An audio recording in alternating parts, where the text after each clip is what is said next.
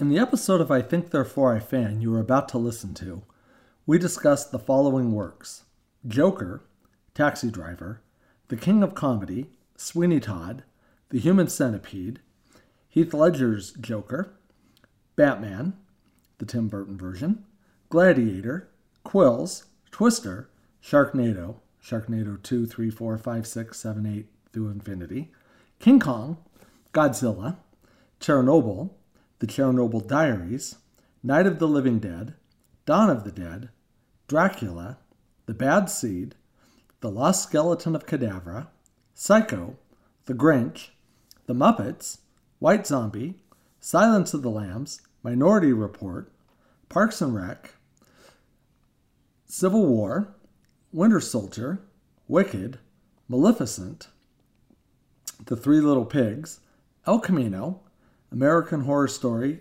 1984, It, Ready or Not, The Rocky Horror Picture Show, Clue, American Horror Story Freak Show, Happy Days, and Newhart. You've been warned. Hello, everyone, and welcome to I Think Therefore I Fan, a pop culture and philosophy podcast.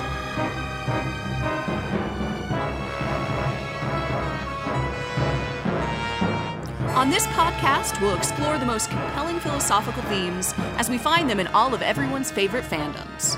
We are your hosts. I'm Dr. Richard Green. And I'm Dr. Rachel Robison Green.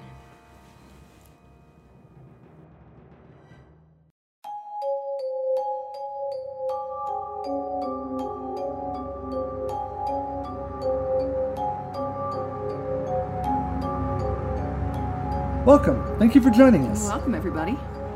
Okay, Rach, what are we liking this week? Wait, wrong segment.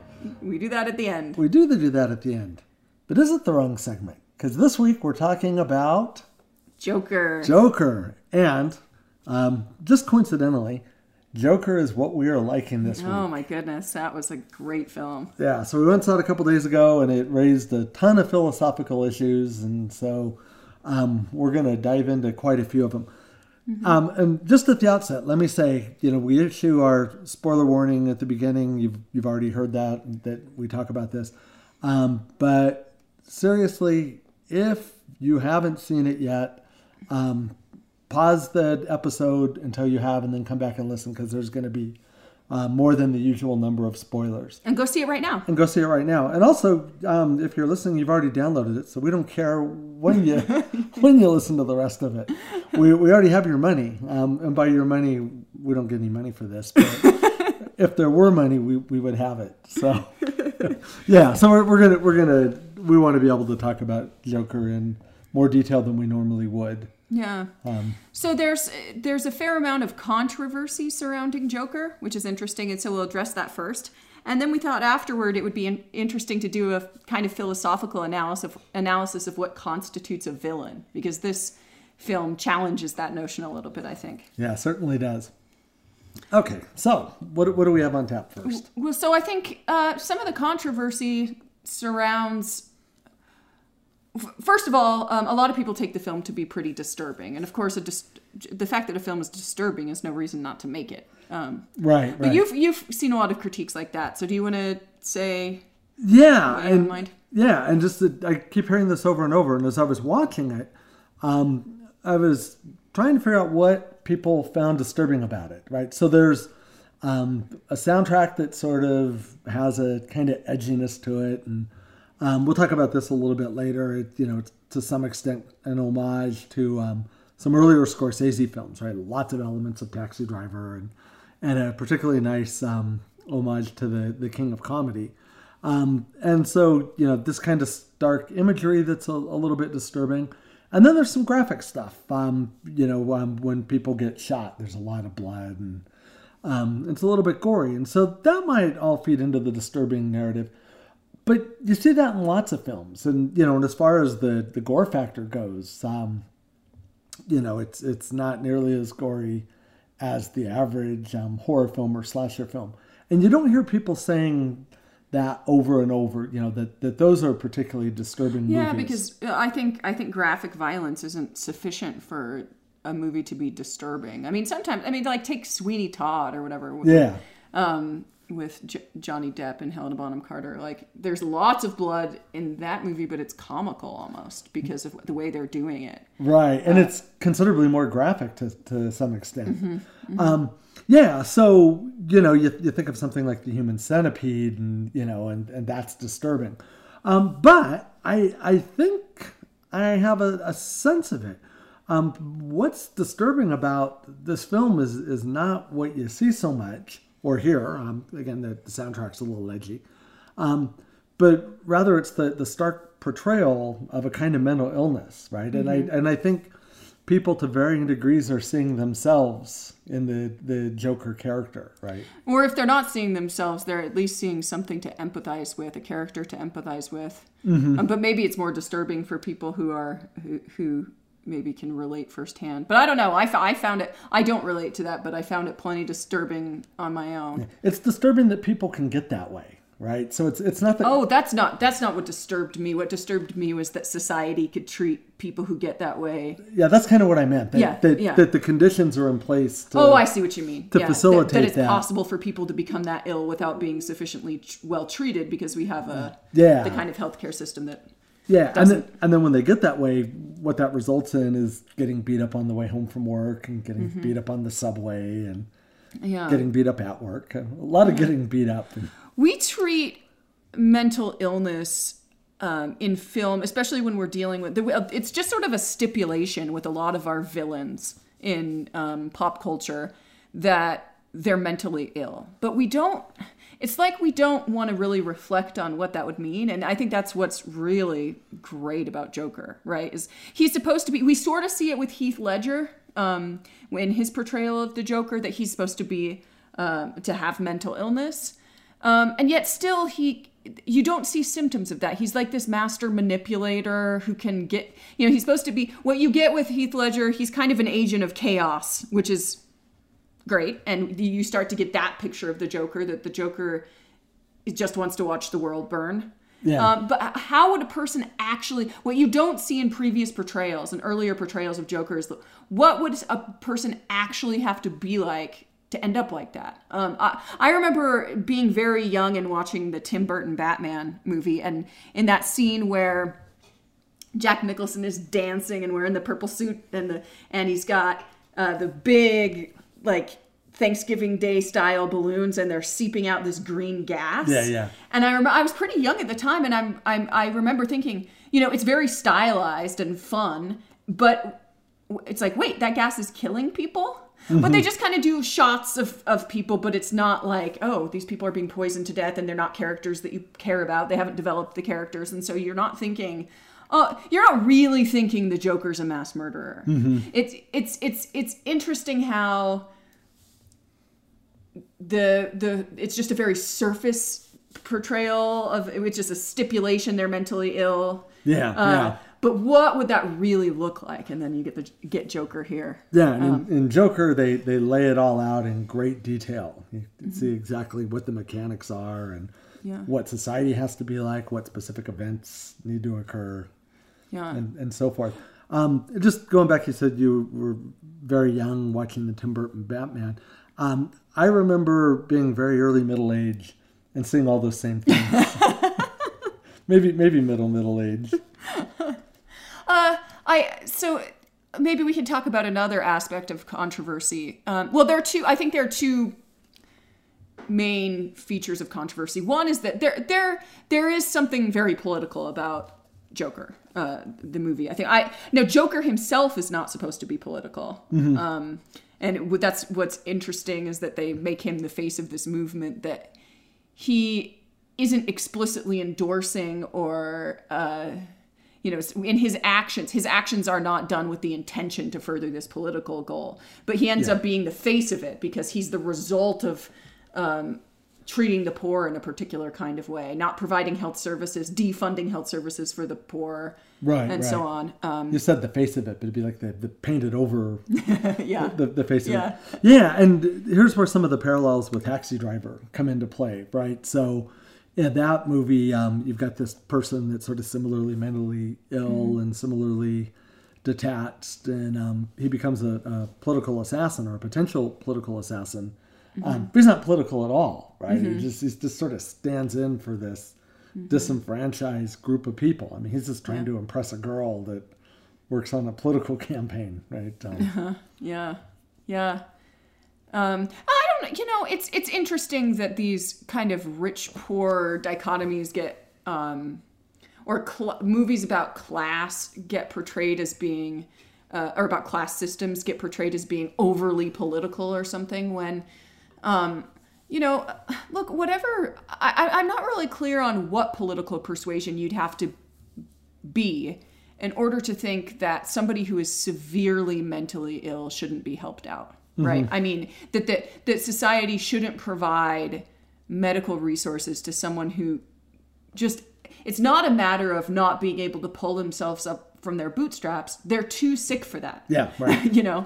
Right. Don't have the resources on the one hand, but more importantly, don't have any of the other things. No, what I meant by resources was mental resources. Yeah, no, that's what I'm saying. It's like they're poor, but more importantly, incapable of getting the help, finding the help. So there's one great bit in this movie where he's seeing a social worker on a regular basis, and that's where he gets his medication, and the social programs get defunded, and she's like, well, this is our last meeting, right? And he's like, where am I going to get my medication? And her response is, I'm sorry. Right? She's losing her job, right? So that exact moment, he doesn't know what to do, doesn't know where to begin to figure out what to do. The place where you go is no longer available. Right. So another aspect of controversy that I've seen in response to this movie is people being concerned that it's going to empower a certain kind of sensibility, that there's some form of like glamorizing or glorifying Joker movement, right? Like all the people out on the street. So it's one thing that Joker is the way he is because of all the factors that we just described. But the same features, the crowds that are like showing up in droves to participate in this movement, they're not all mentally ill to the same degree that Joker is. In many cases, it seems, at least based on appearances in the movie, they're poor and they're sick of rich people exploiting them. Yeah, and they're just easily riled up. And so they're getting riled up to violence. They're rioting, they're setting cars on fire, they're shooting people. I mean, this is a big spoiler, but in Joker, it's not Joker who shoots Bruce Wayne's parents. It's somebody wearing a Joker mask, which I think is a really significant scene. Right? Yeah. It's Joker's the face of this movement, and it's the movement that's the villain, almost. But then again, we'll talk about this in a few minutes when we talk about what it takes to be a villain. But then you wonder, which political movements should we think as being villainous? Right, yeah. If you're a major corporation that's polluting groundwater and making people work in sweatshops and whatnot, are you more or less villainous than people who want to rise up and stop that? Right? Right. Regardless of the means by which they attempt to do it. And then I've seen even yet one more kind of critique along those lines, which is like this kind of, and I don't find this one quite as compelling, but that this is maybe attractive to the kind of mentality that might engage in like a mass shooting or something like that. Yeah. So interestingly, I don't know if you had this in mind or if you've even seen these stories, but a lot of theater owners were worried about people coming into the theater while this is playing and shooting people. There was sort of legitimate concern, or people felt concerned. I don't know how legitimate it was, that this might happen, such that a number of theaters wouldn't let people come into the theater in costume, right? So as often is the case with these movies, a new Star Wars comes out, and then suddenly you got a whole bunch of Wookiees wanting to watch the opening weekend. And they had resolved in advance to turn away anybody dressed up like the Joker because they thought legitimately people would be motivated to engage in Joker style shootings. So that's interesting for a number of reasons. I mean, so the other thing that I think is interesting about that, though, is that I wonder if there have been any real occasions where, I mean, there to me, it almost seems as if you show up in costume for this, either you're that kind of person or you just profoundly don't get this movie. I mean, like, there's almost, arguably almost something offensive about showing up dressed in Joker outfit in response to this movie. This isn't like dressing up like your favorite comic book character. This is a very human portrayal. It'd almost be like dressing up like somebody with a disability or something. Like there's something offensive about it. Yeah, right. And you know, the Joker is portrayed sympathetically, but not because he's somebody you'd want to emulate, right? It's because there's something human about the extent to which he's tragic or the extent to which he's suffering. And so the people that are just donning the same look in the movie and then now looting and shooting and throwing Molotov cocktails and so forth are not presented sympathetically, right? These are the sheeple that they, you know, invariably get something wrong. But there will be a lot of people that think, oh, that's cool, right? It's consistent with their libertarian anarchist sensibilities or something. Or they're like punk rock anarchist. Yeah. But you have to literally miss the boat on this to dress up. To adopt that, yeah. I mean, I'm sure people will do it for Comic-Con, but I mean to like show up to the movie. Like, I wouldn't want to show up to the movie as much like that character. I mean, it's hard enough to watch that character not as that character. But if you're saying, I'm going to try to relate to this person as much as possible by dressing like him and looking like them, it's like, whoa, I don't know that I want to go that deep, because taking on that character's perspective wouldn't be that pleasant. All right, the most disturbing thing I think about the movie, you're going to disagree with this, is they had a person with dwarfism in the movie, and they did a bunch of sight gags. Right? This is sort of on the filmmakers. He couldn't reach up to unlock the top lock of a door, and they played that for laughs. That was really weird, and it was out of the context of the rest of the film. I thought it was like a great bit of dark comedy, that whole scene, because that's not the only thing that's going on in that scene. I mean, he's trying to get out of the room because Joker had just like stabbed his friend in the aorta or whatever, and there's blood everywhere, and the guy's just trying to get out of the room. But then he can't. He's trapped by his own height. He's stretching and a little help, and then Joker's like, all right, right, open the thing. All right, that wasn't maybe the most disturbing thing in the movie, but I thought it was very odd. I thought the most disturbing thing in the movie was when he went to go do his stand-up. Like, I thought that even the killing, the violence, none of that, it was as disturbing as no one being there to tell him he shouldn't do the stand-up, or being in front of an audience that was just where there was no human empathy in the room to realize that something unusual was going on here. We can't relate to that at this exact moment, but I think I can sort of intellectualize it and say there's nothing worse than being in front of a microphone and being bad. Stop. Oh, crap. Just kidding. We're doing fine. That was an amazing scene. Yeah. I could barely, like, I'm not going to lie. I kind of had my hands over my face during that scene. And I was looking through the holes between my fingers. Because I was just so... it was such an empathetic experience. Like, this poor guy. So I think in response to this claim that this might incite violence or rebellion or whatever, and that as a result, I mean, some people are actually saying it's socially irresponsible. And I don't think so. I mean, I think that there have been too many other movies that are just like this. And I think, so it serves this social purpose of getting people to reflect on what might potentially make a bad guy, that maybe the kinds of people that we tend to call villains would really, if you were given a complete behavioral profile, a complete kind of life story, would be the better subjects of empathy than like moral indignation, right? So that's an important lesson, I think, an interesting thing to reflect on, at least. But also, like these kinds of mass violence, mass shootings and violent events and stuff like this are very rare. And the motivations are going to be unusual. Sometimes the motivations will be some element of pop culture they saw. More often there'll be something else. Right. Revenge or some frustration with their general circumstance. Yeah, right.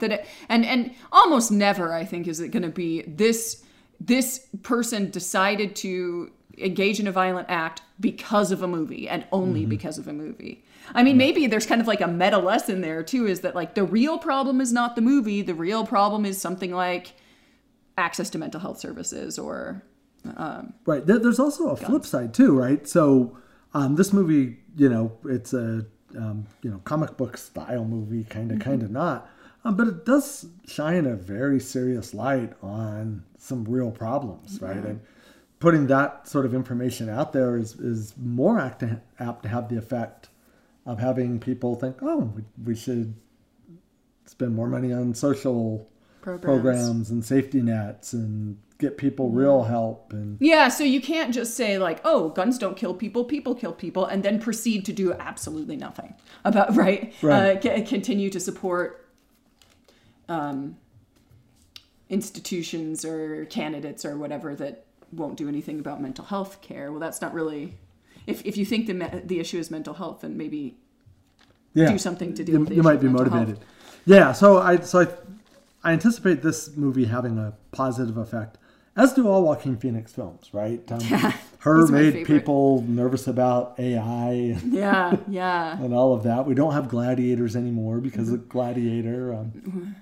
We all learned our lesson about S&M from Quills. Yeah. Okay. So next we were thinking we'd have a discussion about sort of the necessary and sufficient conditions for being a villain, if such a thing can be offered, such a set. Maybe there is no set, but we always talk about it. So what makes a character a villain? One question to ask, one way of approaching this question is, it might be necessary that they're the kinds of beings that are morally responsible for their actions, right? So, and I think, again, Joker raises some concerns here in this respect. But, so think about the sort of antagonist of whatever type in a movie. Think about, we identified before starting to record a couple different categories. So there are monster movies, right? There are natural disaster movies. I was thinking like, person versus nature kinds of things. Yeah. Right. Yeah. Twister and stuff like that.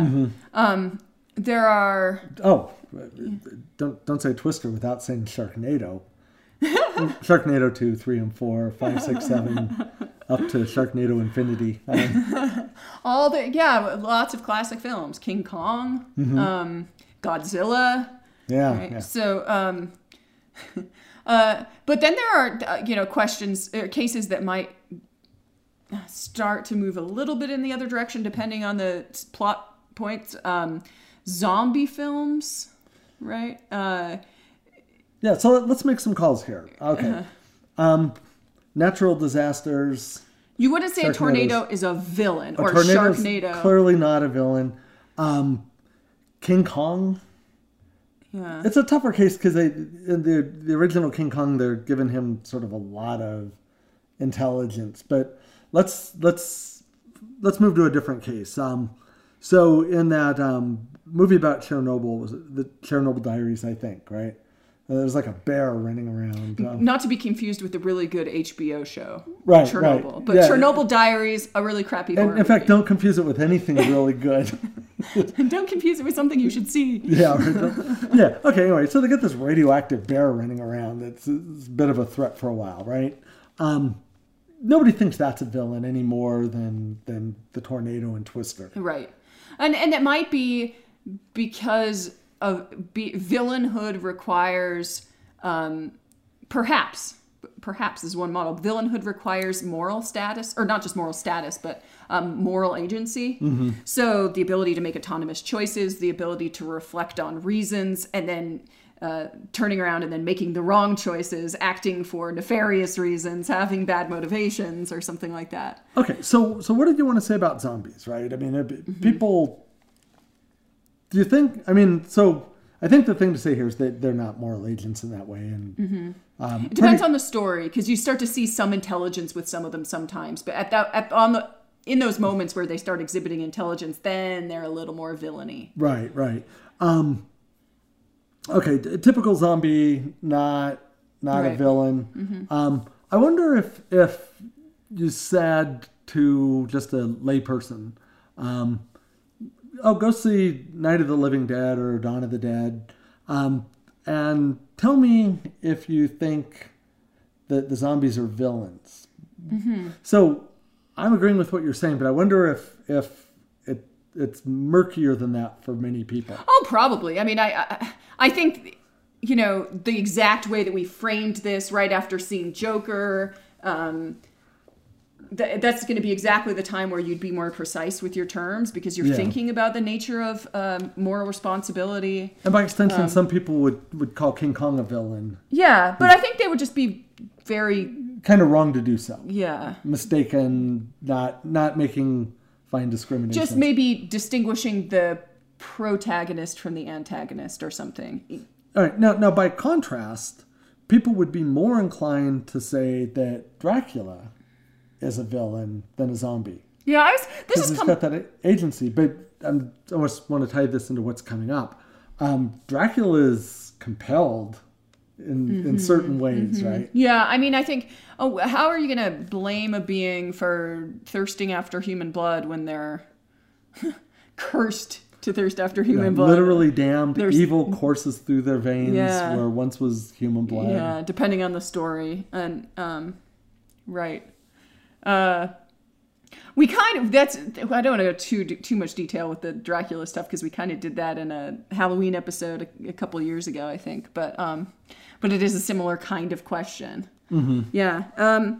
So, I mean, if mitigating factors to being a villain, to understanding a character as a villain, would be the extent to which they're capable of moral agency, then to the extent that, they have something that prevents them from being fully autonomous, that should make a difference. And I think here with this villain, or with this Joker storyline and the mental illness at play, I don't know if it's appropriate to call Joker a villain.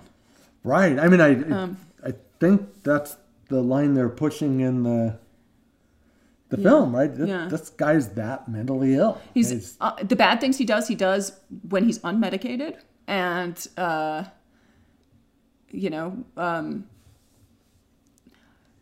would think that it would be the kind of case. So obviously the legal standard for whether you count as legally insane is whether you can understand the difference between right and wrong at the time when you perform the action. But notoriously, I was just listening to a podcast earlier about a serial killer who's schizophrenic. And the courts, the jury, he was deemed competent to stand trial, and then he was found guilty when he's just clearly as schizophrenic as can be. I mean, so our standards of what counts as sane from a legal perspective, I think, are really messed up. Like, I don't know why we all agreed that was a reasonable standard. Right. Right. Because the awareness that you ought to run away if cops come is often taken as like, oh, that's sufficient for knowing the difference between right and wrong. If you would have just kind of stood there or something. Right. It's way more complicated than that. Right. Big scary guys with guns wearing matching jumpsuits are running towards you. Yeah. Yeah. Why wouldn't you run? Yeah. So I bet you in our current legal system, regardless of the clear mental illness in play here, Joker would be found guilty and of a crime, and multiple crimes really, and than being sent to Arkham Asylum, he would be just executed or something. Yeah, put in Rikers and then eventually put to death. Yeah. So that's, so I think, for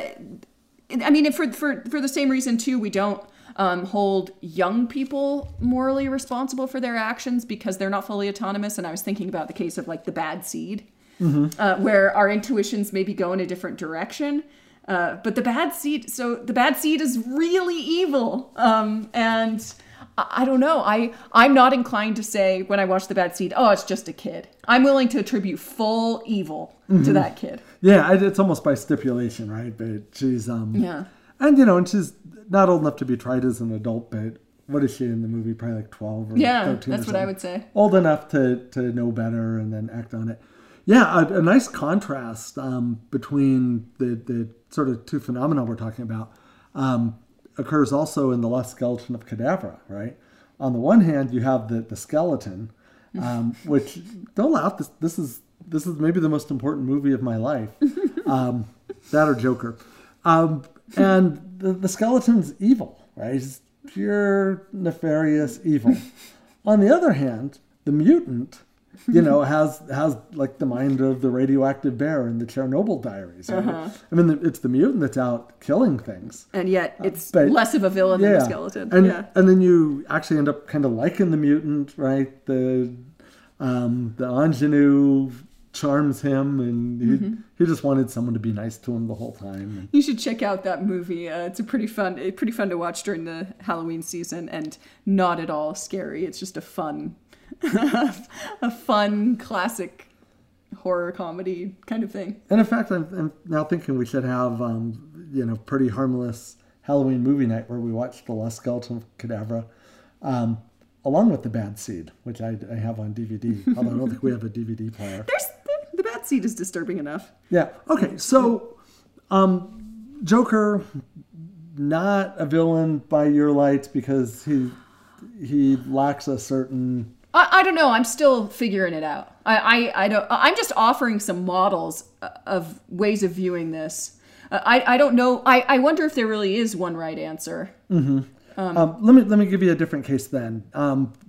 Is Norman Bates pretty clearly not a villain? I mean, I think if you're talking about what just person on the street would say, I think they would say, of course he's a villain. But they think any person that does bad things is, which might be an appropriate model. I don't know. That's why I think that there's a couple of options here. They might be right about that, but so maybe that's an indication that moral responsibility and villainy don't have to go hand in hand.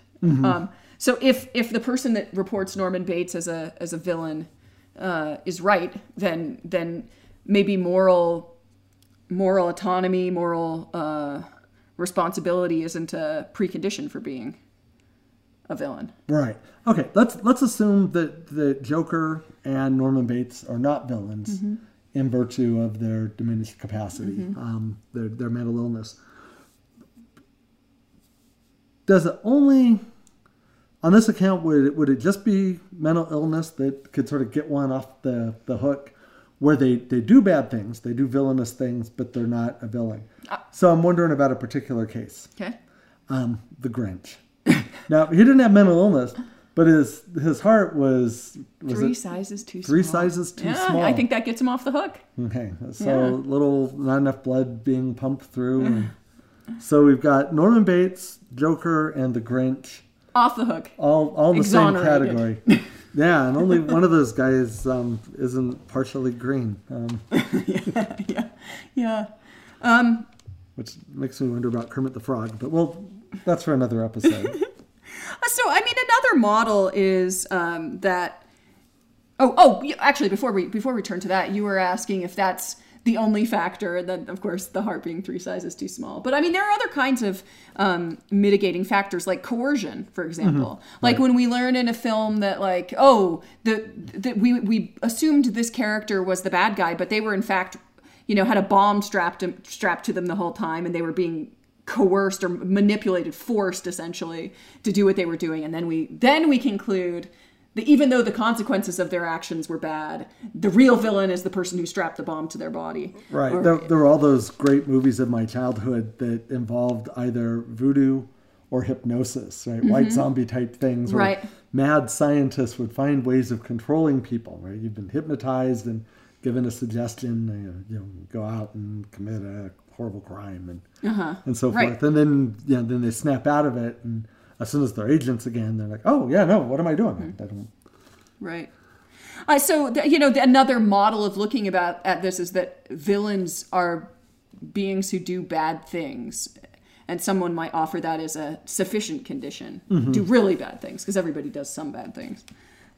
Most of you. So if you're a la the original, or not the original Batman, but the Tim Burton Batman, if you're poisoning mass groups of people by gassing them during a parade, okay, you're a villain. You're doing really bad things, regardless of what else is true about you. But I think that the other factors we've considered make a compelling case that this is the wrong model. Yeah. So, I mean, it seemed like in the Tim Burton Batmans, the Joker wasn't mentally ill. He was just sort of a bad guy who was wronged. Yeah. Right? He got some acid on his face.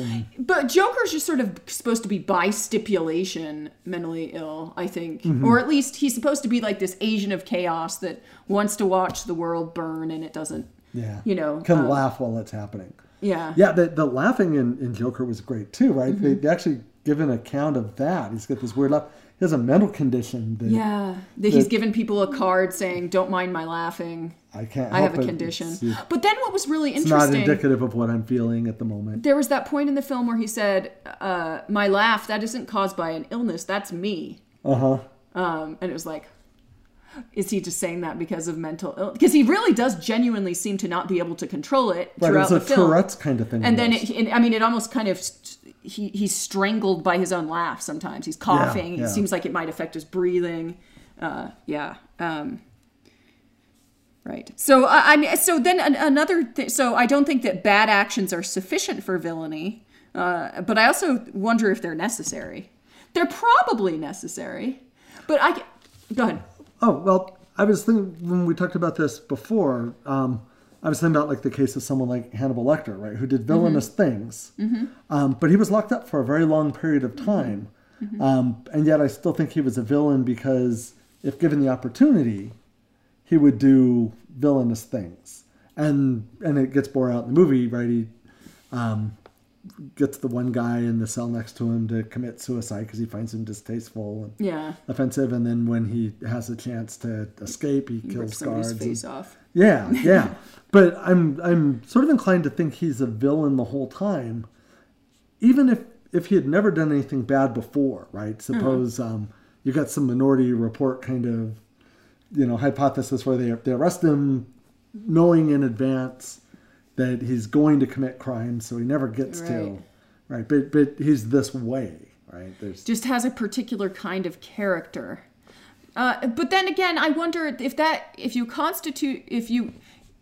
count as a villain only if it's not enough to have a particular kind of character. It also has to be the case that you, in some sense, have control over the way your character develops, right? Because if it's just sufficient to have a particular kind of character, then that might be an affliction just like anything else. Like, oh crap, I found myself with a lousy character. Okay, so we're now considering the possibility that there's somebody who's never done anything bad that's a villain, and some people like Joker who do really bad things aren't villains.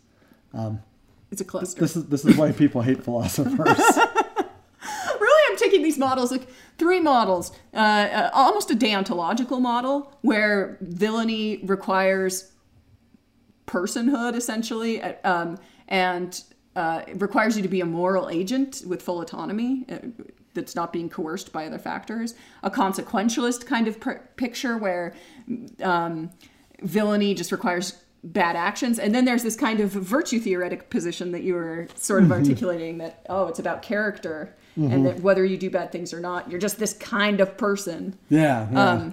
It's the vampire model, right? By stipulation, you're damned or some such. But then it may also be the case that whether you're a villain, although I think this one's maybe the least plausible, you're a villain by stipulation. So I'm about to provide an example that will just cut against my own point here. But like Jerry on Parks and Rec. He's a bad guy.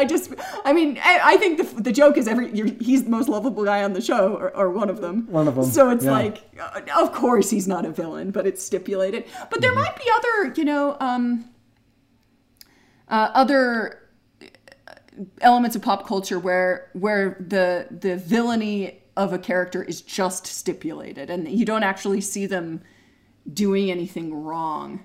But maybe in all cases you're supposed to believe that they would. Right. The wrong bad acts are necessary for villainy. Yeah, I mean, so you can imagine that, a scenario where somebody plots, schemes to do bad thing, just doesn't work out, right? The train doesn't arrive that day to take him to the bank. Plots another one. And I could see it going either way, where you say, well, they're trying to do this bad stuff, they're a villain. On the other hand, they never actually do anything bad. Yeah. So. Yeah. Another model of looking at who a villain is just whoever's pitted against the protagonist. Mm-hmm. Right? So, I mean, that's kind of a Jerry thing. But on the other hand, I mean, like, take, not to talk about Marvel too much on this podcast, but take, like, Bucky from the Captain America storylines. On some level, I mean, I think you're encouraged to think of him as a villain in Civil War and whatnot. Right, and then he's considerably more sympathetic in other things, Winter Soldier. And he's, because he's not being brainwashed. I mean, I guess that's just the other point. Mm-hmm. Well, Joker does this nicely, right? I mean, you sympathize and empathize with Joker in this, because the whole thing's presented from his point of view, right? You're seeing him as a victim the whole time, and then when he shoots Robert De Niro, you kind of think, that's not exactly just, but De Niro is an asshole, right? I mean, the things that the Joker does are considerably worse than the things that the talk show host does in the movie, but you're never given that perspective, that, you don't see things from De Niro's point of view. So he's just basically an asshole who's using his TV show to pick on someone who's, clearly mentally ill, right? At least from the audience's point of view. And I wonder if even, I mean, I don't know. So I don't advocate either of these two things, but I actually wonder if you live your whole life humiliating and belittling and degrading people, whether, over the course of decades of a human life, if that's, I don't know that that's not worse than a single act of violence. Yeah, right. So, unless the person's Jerry on Parks and Rec, or Terry, or Larry, whatever his name happens to be at the time, he was asking for it. That guy is an asshole. So, just one other thing along these lines. I was sort of thinking about the novel Wicked, and so, it's from the point of view of the Wicked Witch of the East, right? Mm-hmm. And she's not wicked at all, but she sees that people view her as wicked, so she adopts this sort of persona. It's like, okay, that's what you think I am, then that's what I am. But it doesn't really change her at all, right? Yeah. I mean, you just get this take on her, right? But at every turn, there's some sort of, motivation for her behavior. I mean, in a lot of ways, she's like a sort of rebel for a certain group of people, or a freedom fighter. She's taking up a good cause. Yeah. But everybody views her as a terrorist. It's the old euphemism, one person's terrorist is another person's freedom fighter, and vice versa. You see a lot of movies like that recently. I mean, we've had episodes of this podcast about the Marvel villains, but you see all the time, like, anymore, stories being told from the villain's perspective, like Maleficent just came out. I remember when I was a kid, I had this book that I loved that was the Three Little Pigs story told from the wolf's perspective. And all those kinds of things do serve to, like, encourage empathy and even forgiveness and compassion, right?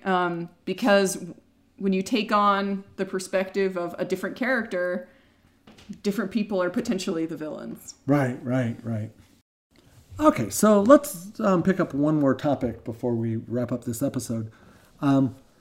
Since we're not really doing the what do we liking this week, or rather, since the entire episode is what we're liking, there's some other stuff that we'll talk about next week on what we're liking too. I want to talk about El Camino and the new season of American Horror Story, which maybe doesn't fall in the category of things I'm exactly liking. But I thought it'd be fun to talk about infamous evil, I'm putting evil in scare quotes, clowns from pop culture that we like, right? So the Joker is maybe my favorite of these, but he's not fun in the way that they normally are, right? It's a different product here. It's not my favorite because it's maybe my favorite movie, that I've seen in I don't know how long. Certainly the best movie since Ready or Not, which we've talked about.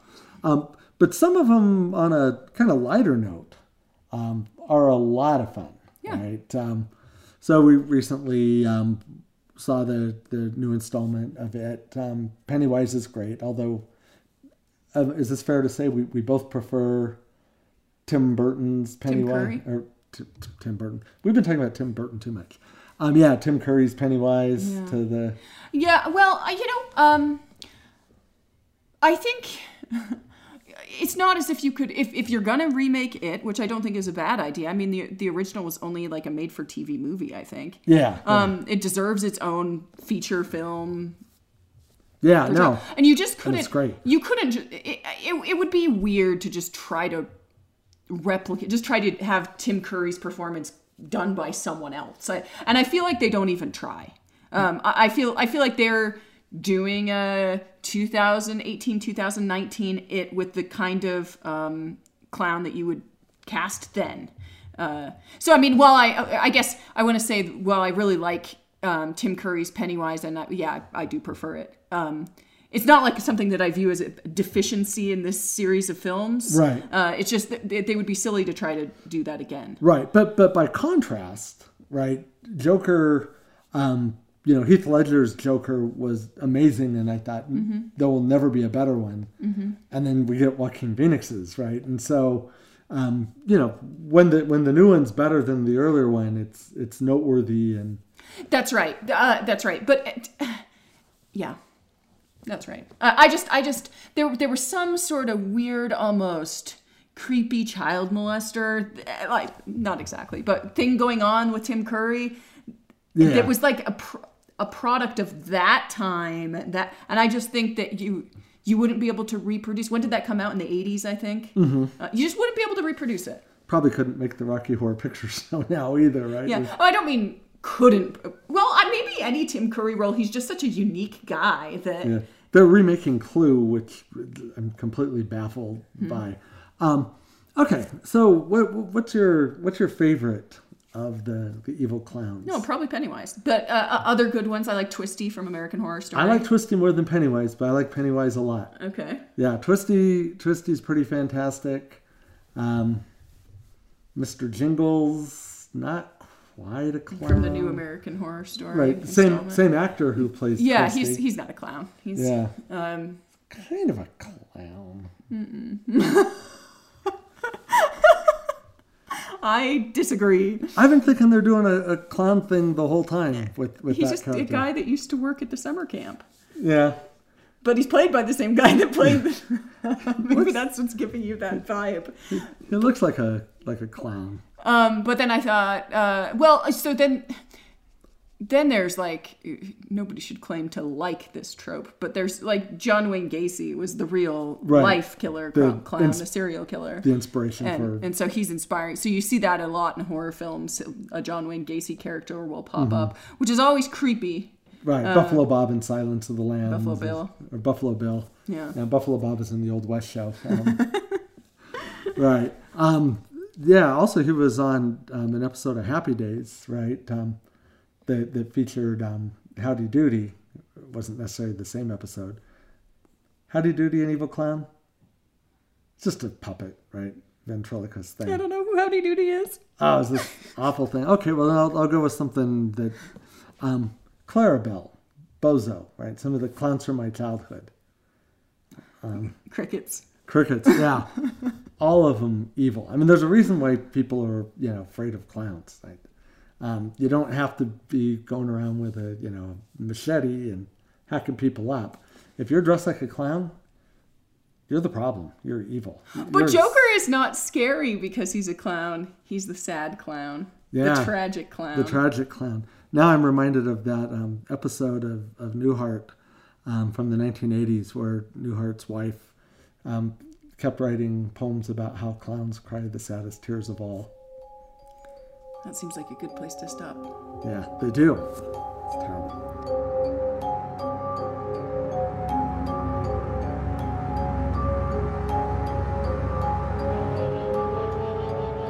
Okay, Rach, that's a wrap.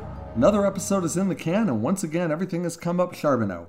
Please visit our webpage, that's ithinkthereforeifan.com, all one word, to find out about upcoming episodes. If you would like to support I Think Therefore I Fan, please go to the webpage, click on the link at the top of the page that says Donate, and follow the instructions. As always, your support is greatly appreciated. Finally, if you enjoy this podcast, please go to Apple Podcasts or wherever you get your podcasts and give us a rating. It helps. See you next time.